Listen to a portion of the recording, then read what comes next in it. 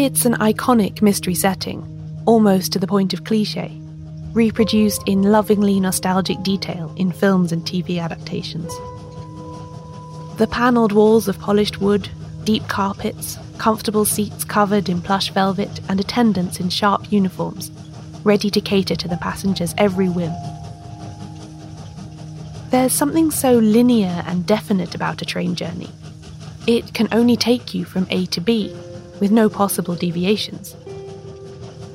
Except when murder intervenes and throws everything off the rails.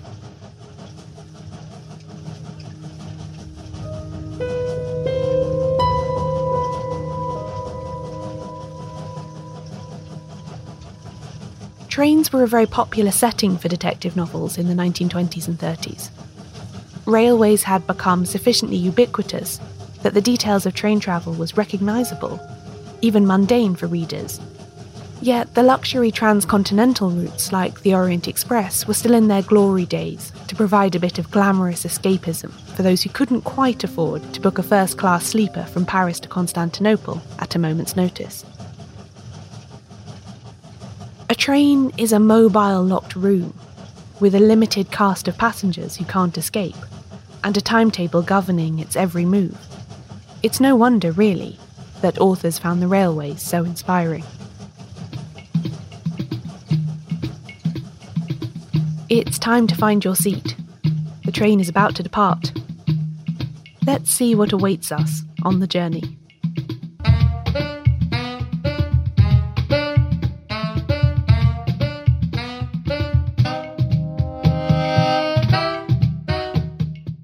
Welcome to She Done It.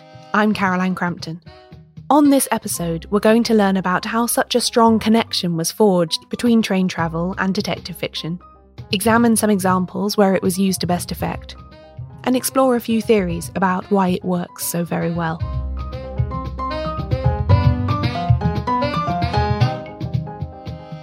First, a bit of background and a few parameters before we get started. I'm going to be talking here about train-based mysteries that are set in Britain, or written by authors based there or nearby. I'm aware that different countries have different histories and traditions when it comes to trains and to storytelling, but for the purposes of examining the intersection of railway stories and Golden Age detective fiction here, we're going to stick largely to the UK and Europe, since that's the area that the authors of this period were concentrating on too.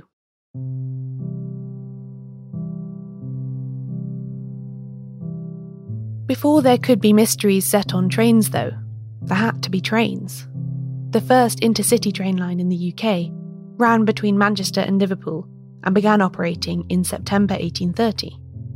It quickly put the road-based stagecoach service out of business, since the train reduced the travel time between the two cities to just 2 hours. A lot of the techniques pioneered on this line, such as transporting mailbags, signalling, and running special excursion trains to take people to the races, were quickly picked up by the other lines that were being built all over the country. Britain fell in love with rail, both as a means of transport and as a vehicle for financial speculation. The 1840s brought with it a kind of national infrastructure obsession that was dubbed railway mania, as hundreds of new companies secured permission to build new lines all over the country. By 1870, Britain had about 13,500 miles of track. This piecemeal, entirely private way of developing a rail network led to lots of small independent lines that all ran their own timetables, operated their own rolling stock, and hired their own staff. If you've ever read a 19th century novel or a Sherlock Holmes story, you'll probably remember a scene where a character needs to make a journey and asks someone to pass them the Bradshaw. This was the commonly used shorthand for Bradshaw's Railway Timetables and Assistant to Railway Travelling, a series of guides that amalgamated all the available timetables and routes so that a passenger could easily look up a cross-country journey without having to contact each company individually. It was first published in 1839 and continued to exist under that name well into the 20th century, although the original cartographer George Bradshaw died in 1853. By 1914, there were 20,000 miles of track in Britain. Several major cities even had underground railways. The London Underground opened in 1863, and was followed by much smaller but similar systems in Liverpool in 1886 and Glasgow in 1896. But the chaotic, buccaneering capitalism that had allowed so many different railway companies to proliferate was calming down. There were still 120 different companies operating, although the rail network had been put under temporary state control during the First World War. In 1921, a law was passed that amalgamated these companies into a handful of smaller entities, and in 1923 the so-called Big Four of the Great Western Railway, the London, Midland and Scottish Railway, the London and North Eastern Railway, and Southern Railway took control of the vast majority of rail travel in Britain. All of which is a long-winded way of saying that by the time some of our most famous fictional sleuths started to appear in the 1920s, Hercule Poirot in 1921, Lord Peter Wimsey in 1923, Albert Campion and Mrs. Bradley in 1929, and Roderick Allen in 1934, and so on, train travel was an affordable and accessible part of everyday life in Britain. More than that, trains were already established as an essential tool of the detective. Think about how many times Conan Doyle has Holmes and Watson take a hansom cab from Baker Street to one of the London stations, in order to catch a train that will take them out of the metropolis and deep into the countryside where a mystery awaits. A compartment in a train becomes a kind of mobile version of Holmes's consulting room, as he prepares himself on the train for what he might find upon arrival. We get a glimpse of this in The Boscombe Valley Mystery from 1892, when Watson tells the reader that, quote, "We had the carriage to ourselves, save for an immense litter of papers which Holmes had brought with him.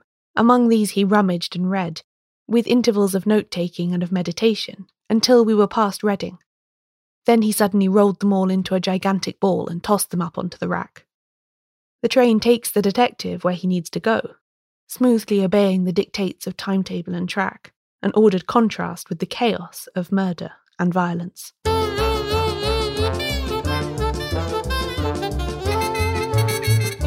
As with any kind of new society-changing technology, it took a while for most writers to find a way of incorporating rail travel into their fiction in an organic, natural way. Conan Doyle was certainly a pioneer in this regard. I would compare this process with the attempts of today's fiction writers to come to terms with the arrival of smartphones. How many contemporary novels have you read where people actually text in a way you recognise from your own life? It's an ongoing process.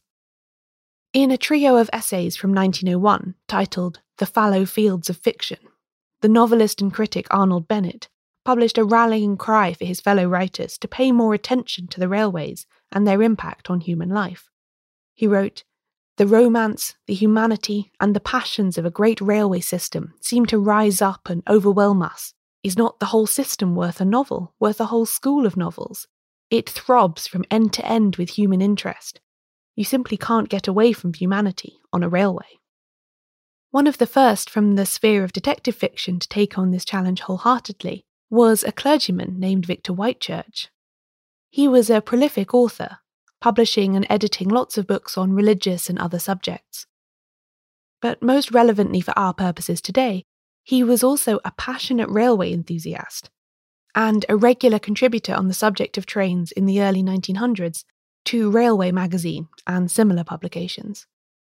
In 1903, Pearson's Weekly published a short story of Whitechurch's titled The Investigations of Godfrey Page, Railwayac, which introduced the first railway detective to the reading public. Railwayac, by the way, is a strange contraction formed from railway and maniac, and I think we can all agree that it doesn't really work as a word. Godfrey Page is an amateur sleuth with no affiliation to any police force or inquiry bureau. Rather, he's just a private citizen who knows an awful lot about trains and who has gained a reputation for being able to solve seemingly unsolvable problems on the railways. Each story usually sees him called in by a train company after a crime has been committed within their jurisdiction, and after some investigation, Page is usually able to offer an explanation to the mystery. He deals with murder, robbery, smuggling, and occasionally espionage, and in each case the denouement arrives because of Page's wide and deep knowledge of trains, timetables, and the routines of railway staff. The Page investigations have a fair bit in common with Conan Doyle's writing, Think of them as a kind of transition between Doyle stories like The Bruce Partington Papers and The Lost Special, and later whodunits like Agatha Christie's 450 from Paddington. Whitechurch was also an early member of the Detection Club, by the way, and he contributed a competent early chapter to the club's round-robin novel The Floating Admiral. There's more on that in episode 12 of this podcast. Whitechurch didn't just stop at one railway sleuth, though. He added a second, publishing magazine stories about a vegetarian fitness obsessive called Thorpe Hazel, who, like Page, acts purely as a private individual, but is frequently called in by railway companies to help them out of sticky situations. The Hazel tales were collected in a 1912 volume called Thrilling Stories of the Railway. And as with Page, there's a mixed bag of robbery, fraud, murder, smuggling and espionage for the detective to deal with. Hazel is a more distinctive character than Page, though. He's a kind of Edwardian wellness guru, constantly trying to get others to try his weird regime of plasmon biscuits and arm-swinging exercises. And probably for that reason, he has a bit more of an afterlife, with reprints and radio adaptations. But his skills are just as acute as Page's, and the position he occupies is the same. If railways are a new world, then there are new criminals, and new detectives needed to keep them in check. And there'll be more on that after the break. In History's Secret Heroes, Helena Bonham Carter shines a light on extraordinary stories from World War II. This is a series that tells the tales from the Second World War that are unjustly less well known than the oft-repeated histories of that time. Personally, I tend to default to the position that military history, or the history of wars as it is usually told, is just not for me. But diving into this series has shown me that I can be wrong about that, and that maybe I just haven't been experiencing the right sort of history. The brand new second series of History's Secret Heroes is out now, and it's absolutely full of brilliant episodes that had me gripped from start to finish. In it, we learn how a single woman, Christine Granville, skied into occupied Poland and gathered essential intelligence for the Allies, which changed the course of the war. We also look at how Raymond Gurem used his circus skills to break in and out of a Nazi internment camp to sneak in food and supplies for his family, and how a young Filipino woman named Josefina Guerrero took advantage of her health condition to join the resistance and become one of the most consequential spies of World War II. I'm especially drawn to stories about code breaking, as I love puzzles, and to me it often feels like the real-life counterpart to solving a mystery. I loved the episode called The Unbreakable Navajo Code, about a group of Native American soldiers who devised a code for the Allies' use. And I also really enjoyed the one about Emily Anderson, an Irish cryptanalyst who worked both at Bletchley Park in the UK and then in Cairo to decrypt vital intelligence. Helena Bonham Carter voices all of these episodes in a way that makes you feel like they're just being whispered directly into your ear by someone who really knows how to tell a dramatic tale to full effect. There are experts interviewed, but also friends, family members and witnesses, so each story feels personal and intimate as well as historically significant. Episodes will be released on Mondays wherever you get your podcasts. But if you're in the UK, you can listen to the full series now, first on BBC Sounds.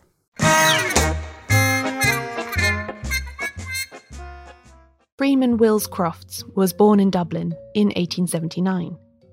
After finishing school, he was apprenticed to an engineer working for the Belfast and Northern Counties Railway, and over 2 decades he rose through the ranks, eventually becoming Chief Assistant Engineer for the London, Midland and Scottish Railway Company in Northern Ireland.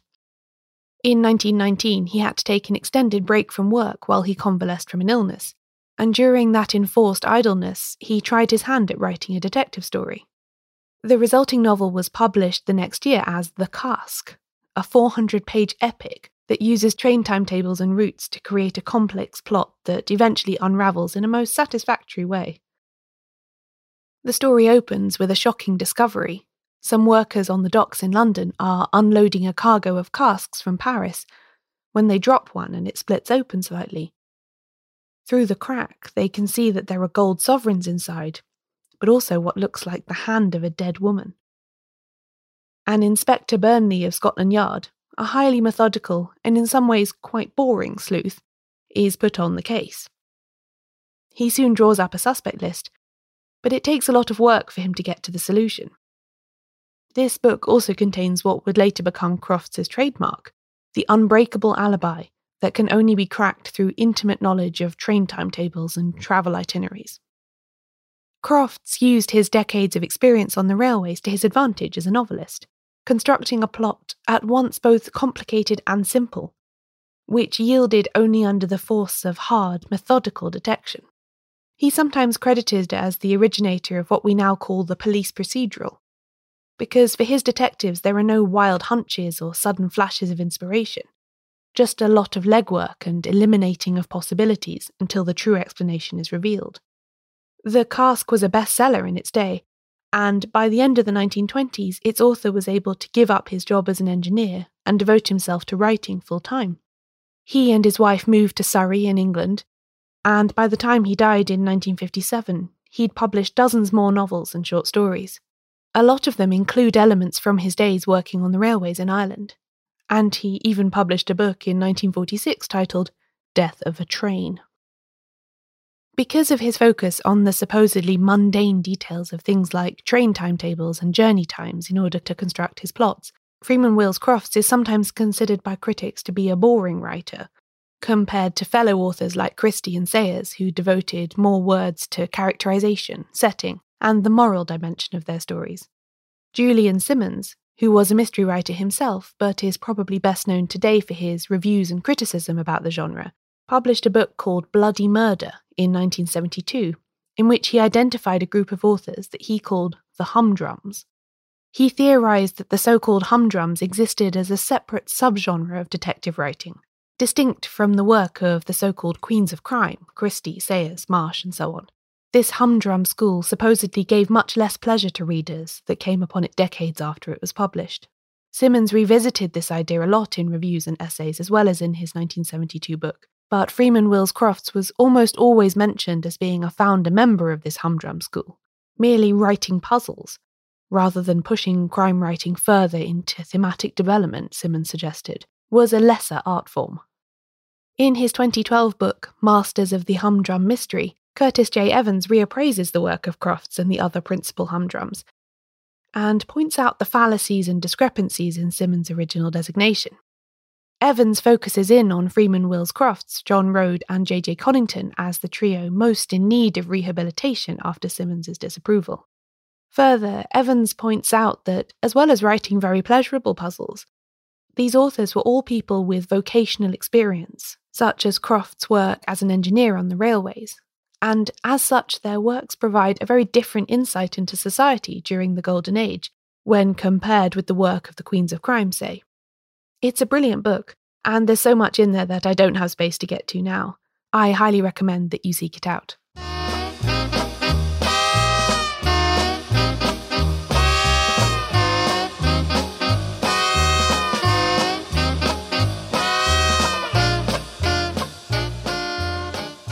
The rules and systems of the railway, then, could provide a puzzle-minded detective author with great opportunities when it came to constructing alibis and ingenious solutions. But there are other aspects to trains, too, that appealed to writers. One that crops up a bit more in the 19th century was just the sheer danger involved in such a fast-moving, powerful vehicle. Think that image from the early era of cinema where a struggling woman is tied to the tracks ahead of a speeding locomotive. While the train as murder weapon plot doesn't surface that often, you can find it sometimes in the work of Victor Whitechurch, who occasionally has criminals attempt to deliberately cause a collision for nefarious purposes, and other authors too try it, who have a more sensational bent to their work. John Oxenham, the pseudonym of journalist William Arthur Dunkerley, worked with this sense of danger in a slightly different way. In his short story A Mystery of the Underground, published in 1897, he invented a serial killer who somehow manages to shoot people travelling inside sealed carriages on the London Underground while the train is between stations.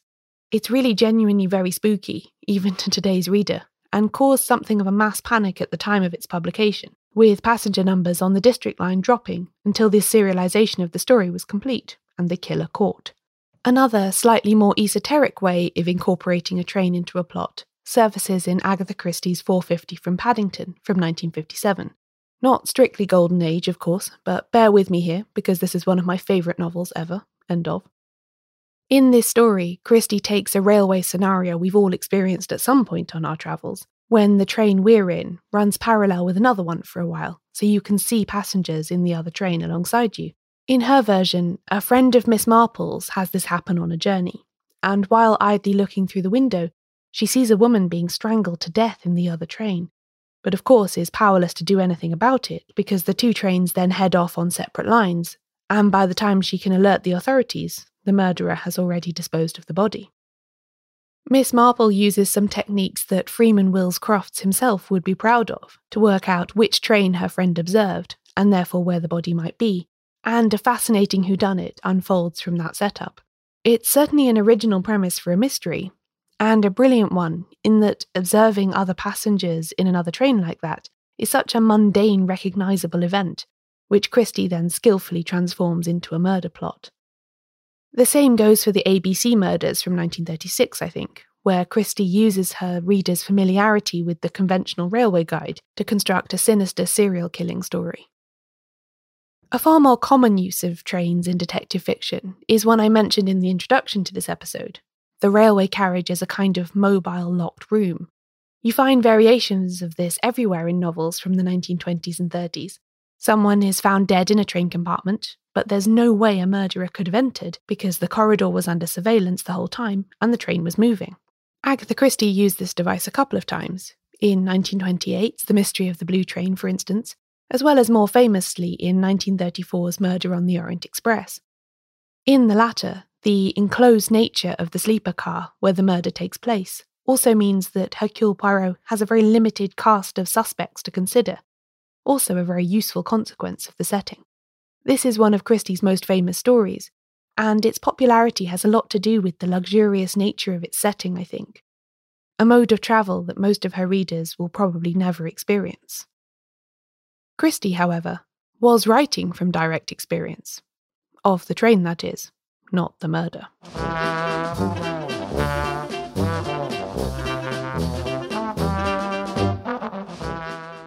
She writes in her autobiography about how she had wanted to go on the Orient Express her whole life. Quote, "When I travelled to France or Spain or Italy, the Orient Express had often been standing at Calais, and I longed to climb up into it. I was bitten." In 1928, after her divorce from her first husband Archie was at last finalised, Agatha was in the mood to travel, to shake off the grimmer aspects of her life over the past 18 months and start afresh. Archie, by the way, had left her in late 1926 to be with another woman, which had in turn triggered Agatha's infamous disappearance and the nationwide hunt for her. The separation had dragged out for so long because Agatha was still hopeful that Archie might come back to her, she says. But at a final meeting between them, he declared that he, quote, "wanted madly to be happy and couldn't be happy unless I can get married to Nancy." Agatha finally called her lawyers and accepted that that part of her life was over. She booked tickets to the West Indies and Jamaica, planning to spend time in the sun and come back to a fresh beginning. Except at the last minute, a chance conversation over dinner brought the idea of the Orient Express steaming into her mind again. She changed her plans, and 5 days later was on board, on her way to Baghdad. The train represented freedom and independence for her. She wrote that, "It's now or never. Either I cling to everything that's safe and that I know, or else I develop more initiative, do things on my own." She had little experience of solo travel, or of the Middle East, but she took the train and trusted that she would cope. As it turns out, that decision to go east, not west, was pivotal in more ways than one. The train itself provided Christie with the setting for one of her most popular and influential novels, and she also picked up details for a host of other stories along the way. It was also on that trip that she was to meet her second husband, the archaeologist Max Mallowan, and get her first taste of a part of the world that was going to play a big part in their lives in the decades to come. Its railway setting also makes Murder on the Orient Express a popular choice for theatre, film and television adaptations. There was another major film one just a couple of years ago, starring Kenneth Branagh's awful moustache as Hercule Poirot. The luxury travel element of the story situates it in both a recognisable and a nostalgic dimension. Trains also have a long pedigree when it comes to stories of suspense rather than murder. Think of John Buchan's The 39 Steps, Stamboul Train by Graham Greene, or Patricia Highsmith's Strangers on a Train. All have become highly successful films, I think for similar reasons that they worked on the page. A pacey, improbable story with an element that firmly connects them to the real world. The train. Who knows, next time you get on a commuter train, you might meet a spy fleeing his pursuers. Or find someone who wants to trade murders with you, The Wheel Spins, written by Ethel Lena White and published in 1936, is another fantastic example of the railway suspense novel that translated brilliantly to the screen. It was filmed in 1938 by Alfred Hitchcock as The Lady Vanishes, and has subsequently been adapted a fair bit under that name. In it, a young woman meets an older one on a train travelling across Europe, and has lunch with her in the dining car. But then the older woman vanishes, and nobody on the train apparently has any recollection of ever seeing her. She can't have got off the train, but she also doesn't appear to be on it. Not strictly a whodunit in the Golden Age sense, perhaps, but a spectacular railway mystery, all the same.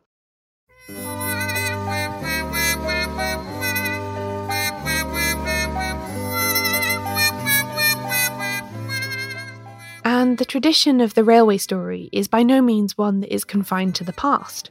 Authors are still turning out thrillers involving trains that sell thousands of copies, such as Paula Hawkins' The Girl on the Train from 2015, which was also adapted for the big screen the following year. There's even a popular historical series about a railway detective, written by author Keith Miles under the pseudonym Edward Marston, which follows an Inspector Colbeck who solves crimes on the British rail network in the 1850s. Being able to look up the timetable on the internet might have slightly dented the possibilities of the train mystery, but it's a tradition that continues to go from strength to strength, nonetheless.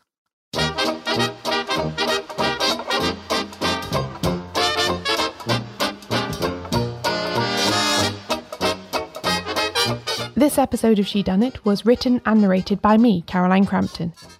You can find out more about the podcast and everything it covers at shedunnitshow.com, where there are also transcripts of every episode. Shedunnit is edited by Ewan McAleese. Production assistance from Leandra Griffith. Member support for the Shedunnit Book Club from Connor McLaughlin. Thanks for listening. I'll be back soon with a new episode.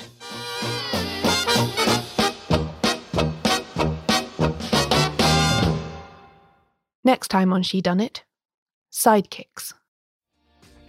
Hi, my name is Kay Adams, and to be honest, I'm not so good with the ageing process, so I enlisted my old chum, the filter-free Cara McKenzie, to advise. Could you imagine being a porn star? The room would need to be really hot for me to strip off. To be honest, she's not much help, but she is rather amusing. And along with some great guests, Jo Brand, Andy Oliver, Anton Dubek, Ruth Langsford and Craig Revel-Horwood, darling, we are learning how to be 60. Listen wherever you get your podcasts.